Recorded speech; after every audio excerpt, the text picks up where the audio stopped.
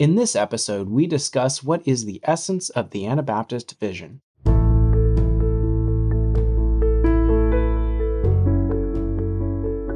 I'm here with Chester Weaver, and Chester is a board member of Anabaptist Perspectives and also a school teacher for the last 37 years.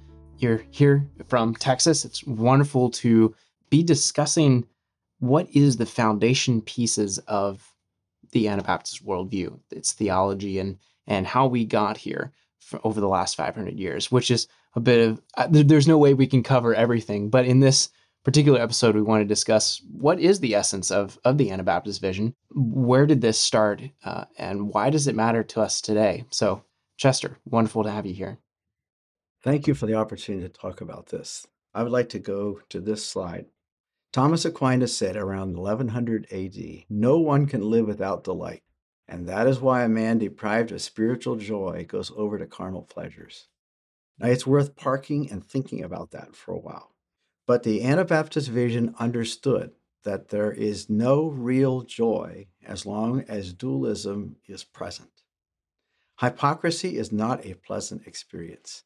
It's a miserable experience. But whenever you learn how to put the broken pieces together and be healed into integrity and oneness, there is a delight there and joy that is overwhelming. And people, once they get that, really aren't interested in going over to carnal pleasures. But if a person has not been healed like that, they tend to gravitate toward carnal pleasures because God has designed the way we're humanly made to be only joyful when we are healed. We can have superficial joy, we can have superficial pleasures, but it's all hollow until we are really healed from our dualism. And Anabaptism is all about that healing. Okay, so what do we mean? Here is the essence of the Anabaptist vision. It's in 4 statements. The very first statement is assumed. Harold Bender, in his Anabaptist vision, referred to numbers 2, 3, and 4. But number 1 is assumed. Jesus Christ, through the Holy Scriptures, is the ultimate authority. That's the first one. Everything hinges on that one. And number 2, since he is, I order my life and discipleship to him, which means I am healing and sanctification. I increase my joy as I find my healing in him. Number 3, when others do the same, I enter into a body relationship with them called the church. If you are being healed and you are joyful in your spirit, I delight to be a part of you. And number 4, the church, unique from its host culture, supernaturally demonstrates the love of Christ as it cooperates with him to build his kingdom in the world today. So if you are also being healed and full of joy, I delight to cooperate with you in Christ's kingdom to do extension work, build his kingdom in the world today, invite brokenness to be healed. Those 4 statements are just loaded with meaning. But if you had to distill everything down into the essence, this is what I would understand it to be. So, how have these basic concepts of the Anabaptist vision impacted the way Christianity has been understood by the Anabaptist people through the centuries since this whole movement started? Okay, first of all, it has been misunderstood. It has invited so much persecution because it had disturbed the order. The dualistic order was the way the world is supposed to be. And when Anabaptism began to address this dualism, many people interpreted it as anarchy. And the first reason we were killed is because we were anarchists. We were trying to separate the state church. Clarify that a bit for me. So when you're saying dualist, this whole concept of separating certain parts of the world and the Anabaptists saying, no, it's all one integrated whole. And when they did that, the world interpreted it as anarchy? Okay, or the government, I guess? Fabric is made of warp and woof. Okay, so they understood that state and church, and you have to have the two together. Just like if you pull the warp apart from the woof, there's no fabric anymore. Society cannot stay together unless you have state church together. And we were attacking that. We're saying that the state has no authority in the church. Jesus Christ is the authority in the church. So the Anabaptists were coming into that kind of society that existed at that point in Europe, right, and saying, this isn't correct. Jesus is Lord of the church. Exactly. And that caused society then to say, well, you're destroying what holds everything together, right, basically. Exactly. Well, I could see that as being problematic. Big time. Yeah. Then away from there, once governments realized that this is not okay to keep killing people, they took the next step up from that and harassed us. They tolerated us in certain places, but especially in Switzerland, they keep putting pressure on us to get out. And this would have been at what point in In the history? 1600s. First of all, 1600s. in Okay. the first, we'll say 30 years from, I think the last martyr in Holland was like 1574, but the last one in Switzerland was 1614 with Hans Landis. They cut his head off, 70-year-old man, but it so disturbed the local people. That's the last execution in Europe. But they still wanted to get rid of us. It was no longer politically correct to kill us, so they put pressure on us. And there's a whole story on that. But they pushed us, and as we got squeezed out, we went to the Palatinate. We just went up the Rhine River to the Palatinate. And that's where we met William Penn, who invited these persecuted people to the United States, to his colony, which is being created for persecuted people. It was called a holy experiment. People didn't think it was possible.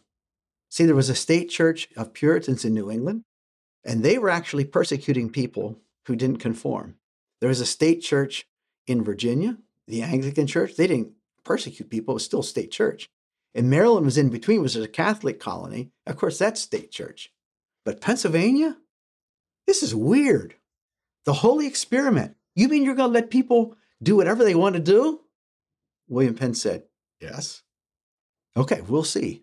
And lo and behold, it worked. It worked so well that eventually the first four amendments, freedom of speech, freedom of assembly, freedom of the press, and freedom of religion, were built into the First Amendment of the U.S. Constitution. That's so interesting because, okay, so before that, you had this old world, I guess, style Yes. of how this was all state, church, whatever. And if you stepped out of that system, it was like you didn't have a place in society. Perfect. So that is why the Anabaptists were viewed as, well, you don't fit in because you're these weird radicals that are following right. Jesus and you're not conforming to what the government wants you to be, basically. Right. Is that That's a right. correct way? Roger Williams up there in Puritanism, he came up with some of the same concept too, but he just had a little tiny spot. Whereas Pennsylvania was a big experiment. Well, it's interesting now, whenever history is written, we read today, we read more about Roger Williams than we read about what happened in Pennsylvania. There's a whole story there, but we're not really pursuing that part of it today. Yeah. So we were talking about how church and society and these things functioned in history. Some people look at the two kingdom idea, the two kingdom concept that we talk about as Anabaptists, as meaning the two kingdoms being the realm of the church and the realm of the state. How did the early Anabaptists, or how do the Anabaptists view it? Okay. So if we look at this essence here, if Jesus Christ, the Holy Scriptures, is the ultimate authority, he's our king. And the people who order their lives in discipleship to him are members of that kingdom. And people who don't do that are not a part of that kingdom. And so the church, in number 3 right here, the body relationship, is like Christ showcased to the world, this is how all of society would be if people would live in my kingdom. Oh, it's like Dean Taylor says, I think in, I don't know, maybe one of our episodes or somewhere, we are to be what is to become. Yeah. Something like that. Exactly. Yeah. And we call that the church. So the church is just simply has a distinct law, set of laws, a distinct ideal, a distinct relationship with God that is threatening to society when we are doing our work properly. When we're cooperating properly with Christ in all this healing and wholeness, we are a threat to people who are not like that. Because they sense whenever righteousness comes in contact with unrighteousness, it's scared. And it wants to do away with this godly stuff. It's scary. But we don't apologize. It's just like we do our best to live in submission and a loving relationship to our King, Jesus Christ. And we find his directions in our Constitution, especially the Sermon on the Mount in the New Testament. Okay, so may I go on to this? Yeah. This is the ideal. When we follow through with these 4 principles, this is to be experienced by every Anabaptist church member. It's the B Trinity. We believe God's great truths, which means we get in touch with reality, which means we agree that we're going to be healed. We're going to be made whole from our dualism. To do that, we are transformed within. It's the being part of this, experiencing a new reality within, which creates this joy that we talked about in the first slide there. It's like we're not interested in carnality anymore. We have something bigger, better, and more blessed. And so the third B is behaving, transformed without. In other words, the principle turns into practice that matches, and we have a new reality in daily life. I get a chance to love you. I got a chance to serve you. I get a chance to make a difference in the world. And that's delightful. It's the ideal. It's a dream come true. That's the ideal. Now, does everybody live into that ideal? I've got to be honest. This is the job of history, just to tell the story. So we could ask, why does history illustrate so much Anabaptist failure in the past 500 years? What was wrong? Why couldn't we live into that ideal? Well, Stephen Dintelman actually came up with this spiritual poverty of the Anabaptist vision. The Anabaptist vision that I just gave you assumes two things. It assumes this: the work of Christ and the Holy Spirit in the inner transformation of a person. I just talked about that. That's one part of the ideal. It also assumes that discipleship is only meaningful and possible because it's an answer to who God is and what he's doing in the world. It assumes that. If we fail to emphasize those two, and we only look at the mechanics of the vision, here are three consequences. Okay, so we're going to be honest about this. We don't have a perfect record because we have assumed too much. Number one, the vision gave us little insight into human behavior. In other words, the ideal was up here, but we didn't know enough of how to translate that into people with problems. Maybe I have problems. So you could either go on with your life and make your money, or you could love me, take some time with me, and help me be healed. We didn't emphasize that second part enough. So that's the first failure. The second failure is we were left an inadequate awareness of the liberating work of God through the death and resurrection of Jesus Christ. In other words, we didn't put the theology into practice as well as we should have. There's still a little dualism there, and it's that dualism that works itself out in human misery. We can't have joy as long as the wholeness isn't present. And thirdly, we've been impoverished in our sense of the spiritual presence and power of the living Christ. In other words, we've become mechanical.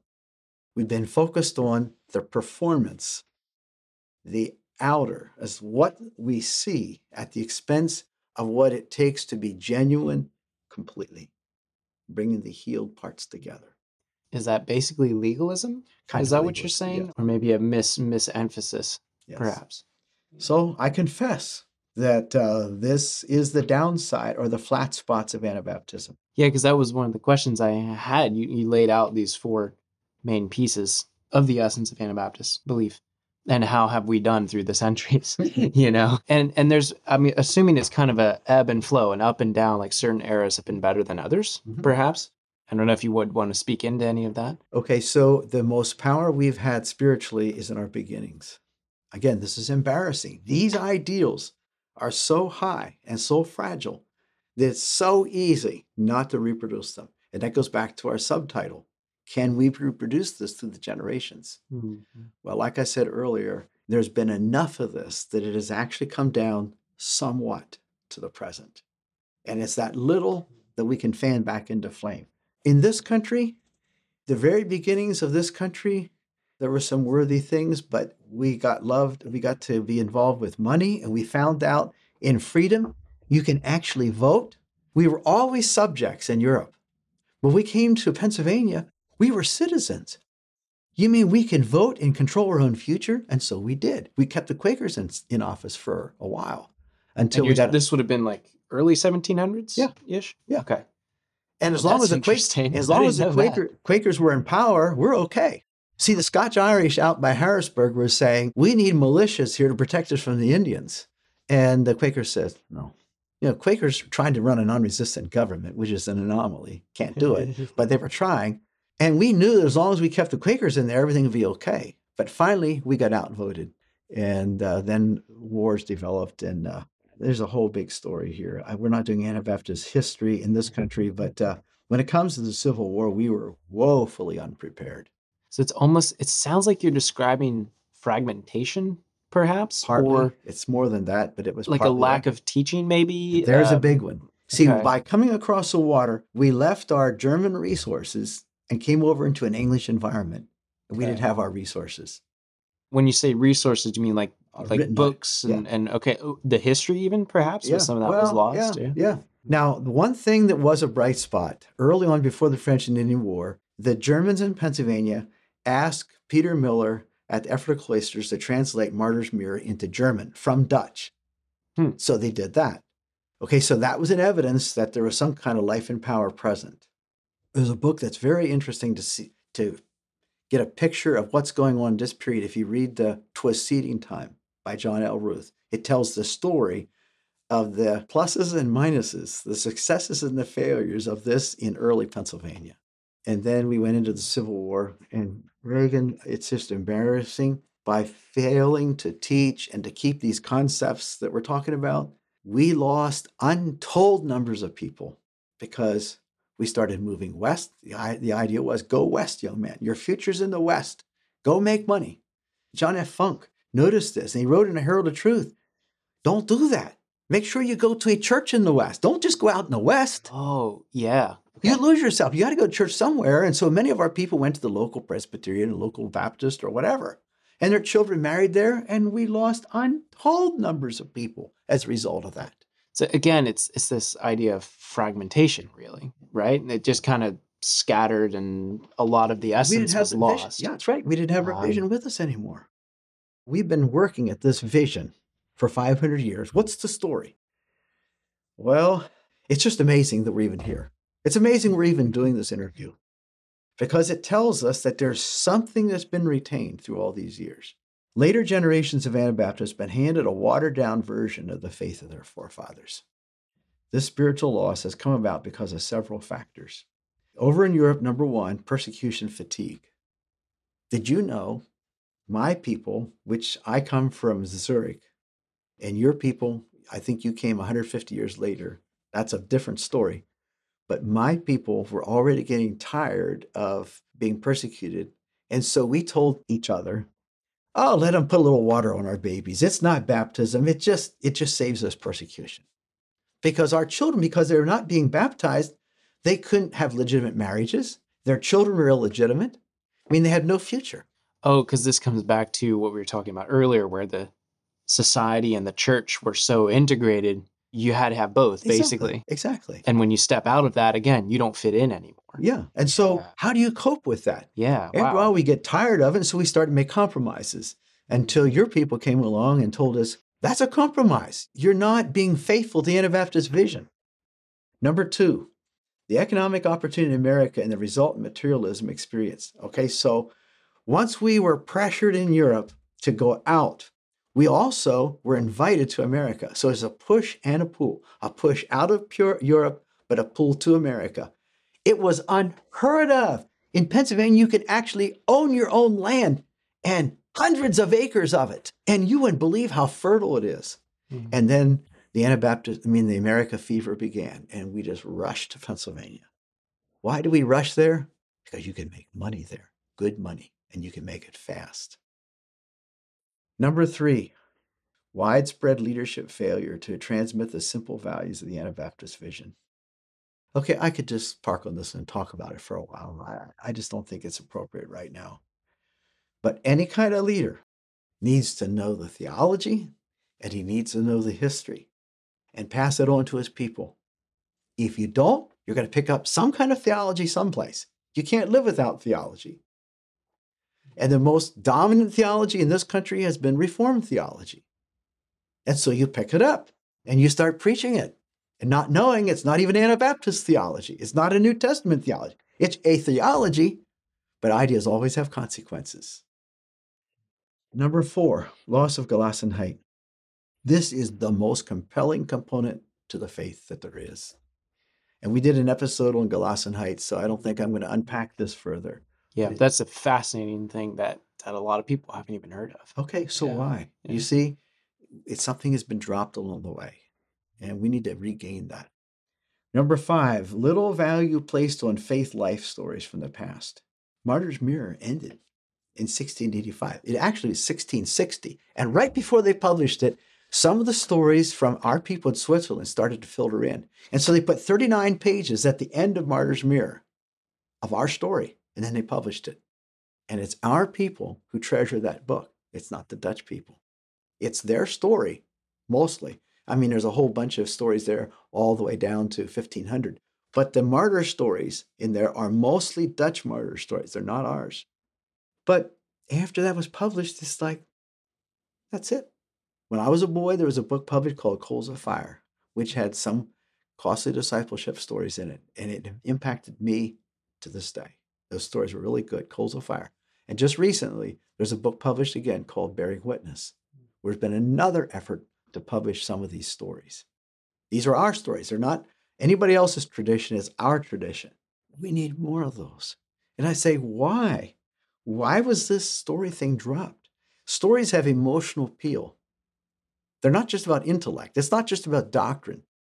We are moved by stories. But why we haven't we've kept something like the Jacob Hostetler story. Everybody knows that.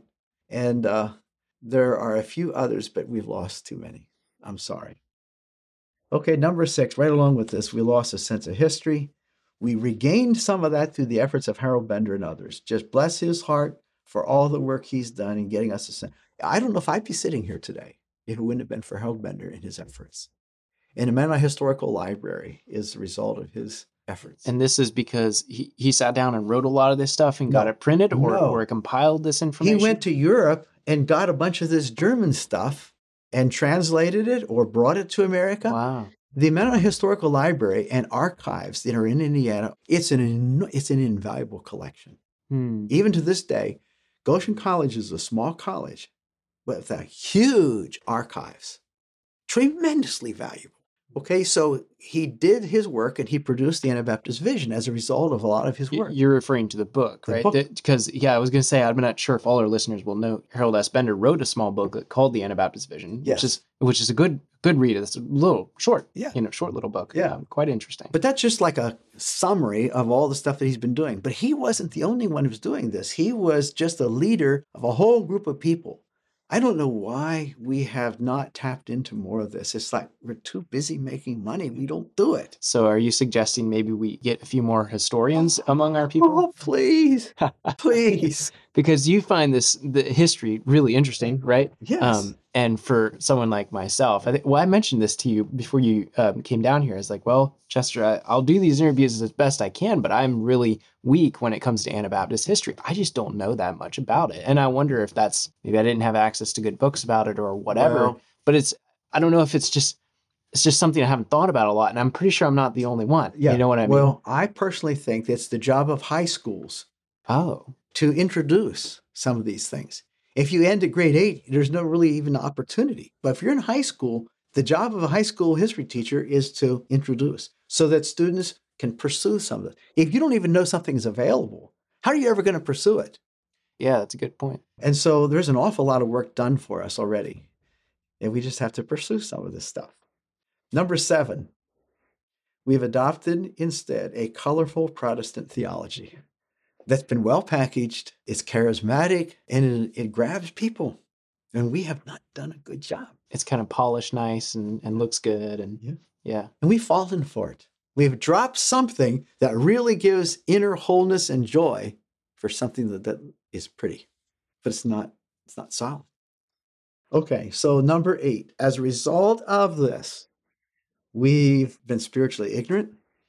We have way too much coldness and lethargy. We haven't gotten too much done. I'm embarrassed. I could cry about it, but I'm not going to cry about it. I'm just going to do something, what I can. And so number 9, because of this, we've worshipped a distant Christ. He's in our theology. He's out there. We go to church and we sing songs to him and we pray to him, but he's not a living, working part of our daily experience. And so we don't have the joy that should be present. That leads into number 10. Anabaptism, especially in this country, has been known for its formalism and its traditionalism. The distant Christ. And this is what many young people have been shown and just do not understand that the living Christ is anything but formal. Tradition has some value to it, But as long as tradition is by itself, it's not a part of the living Christ and the living whole, the healed part. And because it's that way, we've tolerated increasing worldliness, and it's the tired old story of thinking out there it's better than in here. And we have been seduced by that. And of course, then the last one listed here is the loss of the two kingdom concept. And now some of us are thinking that we ought to be involved with the kingdom of this world. We need to vote and get good leaders in power so that we can make the country Christian. And it's completely opposite of what we originally understood. And I'm embarrassed about it, but we just really need to get a hold of this two kingdom concept again and revitalize it. Why has the world consistently resisted this Anabaptist vision? Why have Anabaptist descendants suffered so little? Well, J.B. Phillips wrote this. Just because this is it, real truth, real goodness, real beauty, real God focused in human form, it is not unreasonable to imagine that all the truth-hating and self-loving spiritual powers will join forces against this unwelcome intruder. Misrepresentation, slander, the dead weight of age-long custom and authority, false propaganda, all these weapons will be used against Jesus Christ and his people, his true people. If he proves, as he must, unrepentant and incorruptible, that's referring to Jesus, he will suffer the full impact of evil. He will probably get imprisoned. He may even get sentenced to death on some fantastic charge, referring to Jesus. And I'm reminded of Dostoevsky's story about the Grand Inquisitor meeting Christ. He told Jesus, you made all the wrong answers to those questions. We're going to have to kill you all over again because we can't afford to have you around. And that is the living legacy that's come down to us today. If we are going to identify with the living Christ like that, we cannot be tolerated in the world either. We are too threatening to the system. And that is why, at least initially, the Anabaptists were persecuted so heavily, correct? And you're saying a lot of that has shifted and maybe scattered a bit, and it's just not that way anymore. It's a lot to think about. I feel like we've set the stage for a number of things, and now it's almost like we should go off and do a whole series on Anabaptist history, because it feels like there's so much of this story that I need to understand, that our people should understand, not to glorify the past. No, we're not not at trying to do all. that, but knowing where things came from and how things have moved through time That's true. is important. Of course it is. I don't think I fully appreciated history nearly enough back in the day, and I'm sure It's I difficult probably for still young don't. people too, But it does matter, it does matter. and this is inspiring me to read up a bit on my church history, and try to understand these things better. So I really appreciate you taking the time to share this, to distill this down, and I'm hoping this will Reagan, inspire our audience to learn we more. have gold in our hands, in our history, that is invaluable. We don't realize how valuable what we have is. Mhm. And many of us are willing to take these coins and go and flip them like this and watch them glint in the sun and hear it go plop and chuckle about it and have no idea what we're doing. Because we don't understand fully how valuable Why it do is. you flip out gold coins? To hear them go plop and to watch them glisten in the sun. That's dumb, really dumb. But is it because we don't understand the value? Because over the years it can get slowly lost, and then you don't know what you're missing. Exactly. I feel like I don't really know what I'm missing necessarily. You Bless know what your I mean? heart. 90% of the solution to a problem is to recognize that there is a problem. Yeah. Wow. Well, this is it's a lot to think about. I hope this inspires our listeners and viewers to read up on church history, to learn the story, and Amen. because of that can help guide their lives of where they should go next. That's right. Yeah. Wow. Well, thank you for sharing, Chester. You're most welcome.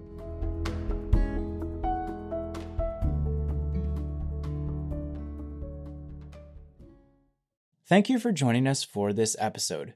We invite you to join our monthly partner program. Monthly partners are key to the financial sustainability of Anabaptist Perspectives. Partners also gain access to bonus content, including our exclusive podcast where we respond to audience questions and comments. Sign up at anabaptistperspectives.org.